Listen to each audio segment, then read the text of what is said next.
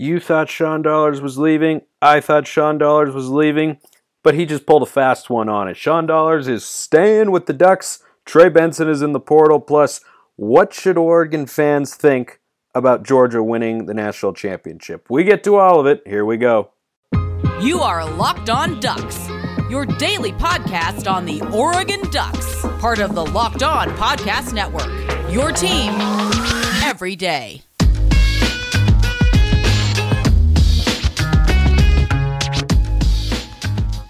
Yes, it is that time once again for Locked On Ducks. I'm your host, Benson McLaughlin. Thank you for making this your first listen every weekday. Remember to like and subscribe, leave a 5-star review wherever you listen, and if you want to drop a nice comment, always appreciate that. Always makes my day to know that you are enjoying the show, because I love doing the show, and I want you to enjoy it. And as I've said from the very beginning, this show is for you, the fan, and this show is also brought to you by NetSuite. NetSuite is the #1 cloud financial system for growing businesses. To power your growth, head to netsuite.com/LockedOnNCAA for special end-of-year financing on the #1 financial system for growing businesses. That's netsuite.com/LockedOnNCAA. So I will be fully honest with you, as I've said, I will always be on this show.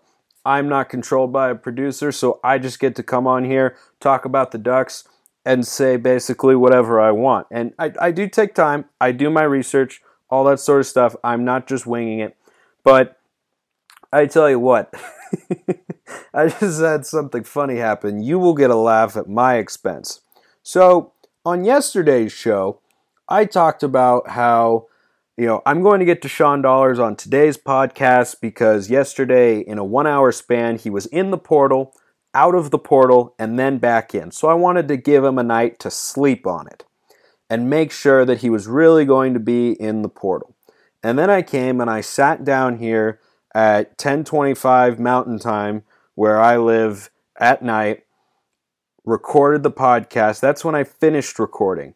And when I was recording, he was still in the portal. And then, right as I'm starting to do all of the production stuff to upload this episode, I decide, you know what, why don't I check Twitter to see if there are any other mailbag questions for tomorrow's show or see what's happening with the Oregon Ducks. And what do I see on Twitter but Sean Dollars announcing that he is staying at the University of Oregon after speaking with head coach Dan Lanning. So this is a re-recording of the segment because I put together all these takes and an entire rundown for an opening segment about, what Sean Dollars leaving means for the Ducks and the running back room come 2022. And you can't make this stuff up. I mean, if I had not gone on there, I would have uploaded this episode, woke up in the morning, the episode would have already gone out as scheduled, and then I would have had to re-record and take it all back. And, anyway, so I caught that. Let's get into it, shall we? Trey Benson is in the transfer portal. With how things have been going, that might change by the time I wake up. But, we'll just assume that that's going to be the case for now. I can't get over this. I waited until today. I waited for the entire day to end. I recorded this is the last thing I do before I go to bed, and then all of a sudden, he's not in the portal. He's staying with the Ducks, which is great. It's a continuation of the positive trend I've talked about on this show over the last couple of weeks. I seriously just can't stop laughing at that. But, so Trey Benson, a former 4-star running back, kind of a bigger guy, more of the Royce Freeman model. He is in the transfer portal as I am recording this. Who knows what's going to happen. But losing a guy like Benson is sort of to be expected. And he never had a carry for the Ducks. He was injured in 2020. Didn't see the field this year, even with the injury to C.J. Verdell, and the injury to Sean Dollars. That's why we didn't see Dollars at all this year, because Dollars in the Pac-12 championship game in 2020, he showed a burst. I mean, his acceleration is quick, and he's a different sort of back than Verdell or Dye or Byron Cardwell. I think they're all different, and that's a good thing because you want to have more than one type of guy to be able to hand the ball to, because depending on what the defense is showing or who's got the hot hand or what the defense is able to handle or what sort of running plays are working, you want to have a bunch of different guys that you can go to. And it looks like for 2022, Sean Dollars is going to be on the roster for the University of Oregon. Now, before, when I thought that Benson and Dollars were leaving, I thought it would be a lock almost, a pretty sure deal that both Travis Dye and CJ Verdell were going to come back for their final year of eligibility. Now, both of them, I believe, are testing the waters on the NFL and seeing whether or not their prospects are good or whether or not they could be improved by another year in college. I think that, both guys are really talented, and as I've talked about on this show, really underrated. When you look at the all-time running backs at the University of Oregon, they're tremendously productive. Dye's over 3,000 career yards. He's the fifth Duck to do that. And Verdell, if he comes back, he will get over 3,000 yards in probably the first game that he plays. And, I like both of them. They do a lot of good things, but it doesn't mean that I don't like being able to keep a guy like Sean Dollars around. And when I thought Dollars and Benson were leaving, I thought both Dye and Verdell would stay. Dollars staying, it leads me to believe either one of two things. Either that Dan Lanning is able to really sell guys on his vision already for the University of Oregon at an insane level and get them to stay committed to being in Eugene, or Lanning or another coach perhaps. I mean, Dollars tweeted that his conversation was with Dan Lanning, so we'll just assume it was only him. Or Lanning hinted that either Dye or Verdell could be leaving. And either way, I've talked about the depth the Oregon running back room has before. Either way, whether one guy leaves or heck, even if both guys leave, I think the Oregon running back room is seriously going to be fine. I truly, truly feel that way because all of these guys have shown a propensity to play at a high level, right? I mean, Dollars, his ability to bounce outside, and I think he's got a sneaky amount of strength in there as well. But in the Pac-12 championship game, he had 52 yards on 7 carries. In the limited action he's seen in his college career, he's averaging almost 6 yards a carry. And Byron Cardwell, we've seen what he can do. We know what Verdell and Travis Dye are capable of. They're tremendously talented guys, and I'll keep talking about them. But first, this is it. It's the putt to win the tournament, but on your backswing, your hat falls over your eyes. Is this how you're running your business? Poor visibility because you're still relying on spreadsheets and outdated finance software. To see the full picture, you need to upgrade to NetSuite by Oracle. It's the #1 cloud financial system to power your growth. Over 28,000 businesses already use NetSuite. For the new year, NetSuite has a new financing program for those ready to upgrade at netsuite.com/locked. Head to netsuite.com/locked for the special one-of-a-kind financing offer on the #1 financial system for growing businesses. netsuite.com/locked. So the talent in this running back room, I think, is immense. And Dollars staying lessens, I think, the possibility and the need, really, that Oregon would go into the transfer portal for a running back. Because let's say, just in a hypothetical scenario, we know Benson is leaving, but let's say CJ Verdell decides to go to the NFL and Travis Dye comes back to college, which if one leaves and one stays, that seems more likely to me. I don't know that either of them are capable of being the sort of bell cow backs that, can be the feature guy in an NFL offense, but are both capable for different reasons of playing in the NFL? Yeah, I think so. Verdell is a bigger body. That's why I think he projects more as a pro. But when you look at the depth that Oregon's got here, I really think they can be fine either way because let's say they both stay, right? Then you have CJ Verdell and Travis Dye, who are two of the most productive backs in the history of the University of Oregon. And then you have Cardwell and Dollars, who are explosive young guys waiting in the wings. And then Seven McGee will, maybe get some spot carries, but mostly will, I think, do a lot of his damage out of the slot this year, right? But he'll take some jet sweeps. I want him to get the ball in space. I also want Seven McGee, here lobbying for it again. I want him to be a punt and kick returner. Just get the guy the ball in space. I think that's a good situation. But let's say Verdell goes to the NFL, and you have Travis Dye with Byron Cardwell behind him, and then Sean Dollars as the number 3, and maybe Seven McGee as the number 4 running back. I also think that room is fine, and I think that it's got enough depth to be able to survive an injury as it did this year, right? Coming into the season, it was Verdell 1, Dye 2. I think Dollars really was 3, and Cardwell was 4, but Dollars and Verdell both went down, and we saw what Travis Dye and Byron Caldwell Jr. are able to do. So I really think that no matter what happens here, right, the scenarios are different. They're worth discussing. What are the advantages and disadvantages? A guy like C.J. Verdell is probably a little bit better in pass protection than Travis Dye just because of his size. And, we'll see what Dollars can do in that front. But I think there's just talent, depth, and versatility in Oregon's running back room. And I think going into 2022, there's a lot of different ways this running back room could look. But I think that either way, they project to be just fine coming into this fall. Speaking of 2022, I can't wait for football season. I love the national championship game. It was a lot of fun. It was a great game.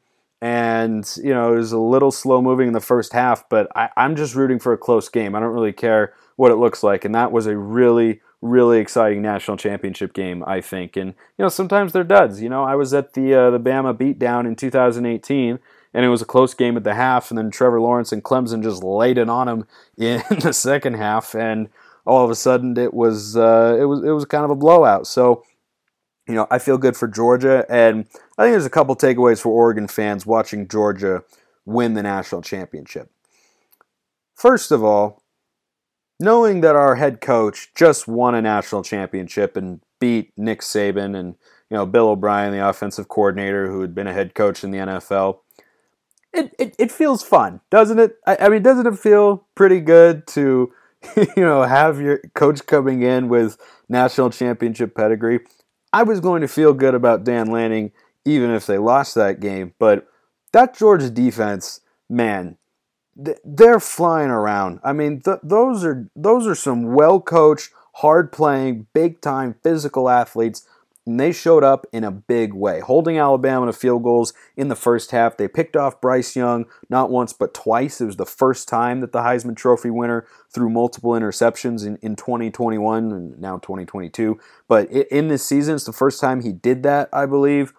They did a lot of things well. And look, it doesn't give anything to our program. I saw this hilarious Photoshop meme of it was Autzen Stadium, and then they photoshopped in a banner right next to it of Georgia 2021 national champions, because that's kind of how we feel as Duck fans right now, and I thought that was pretty humorous. And so it doesn't give us anything per se, but it sure is a reason to feel excited, when we get to the big games, knowing that Lanning has not just been there before and had big game experience, but won those sorts of games. And by the way, Tosh Lupoy, same sort of thing, right? Because he was the defensive coordinator at Alabama for a couple of years, won a national championship, went to another one. I mean, having guys with big game experience and knowing what it takes coming from the SEC to get to a national championship, that's what I want for the University of Oregon. I think that should have Duck fans feeling really, really good. And also, by the way, I don't know how many of you are kind of superstitious out there or look for these weird little moments in sports that make you feel good for random reasons, but the last defensive coordinator to win a national championship and then get hired as a head coach at a good college football program that was not an SEC school was Dave Aranda. And Dave Aranda just won a program record 12 games at Baylor, including the Sugar Bowl against Lane Kiffin and Ole Miss, who unfortunately had Matt Corral go down in that game. Was still a great game, but Dave Aranda, by the way, beat Lincoln Riley. That dude knows how to coach. If you can go to Baylor and you beat Lincoln Riley when he was at Oklahoma, or you beat Lincoln Riley wherever he is, because all he does in college football is win games, you know how to coach. Dave Aranda, great coach. So maybe that's a good omen for the Ducks, is that defensive coordinator, Dan Lanning, of course, won a national championship. And if he comes to Oregon in his first year and has a 12-win season, even after counting the bowl season and whatnot, I think Oregon fans would feel pretty good about that, and they would have to.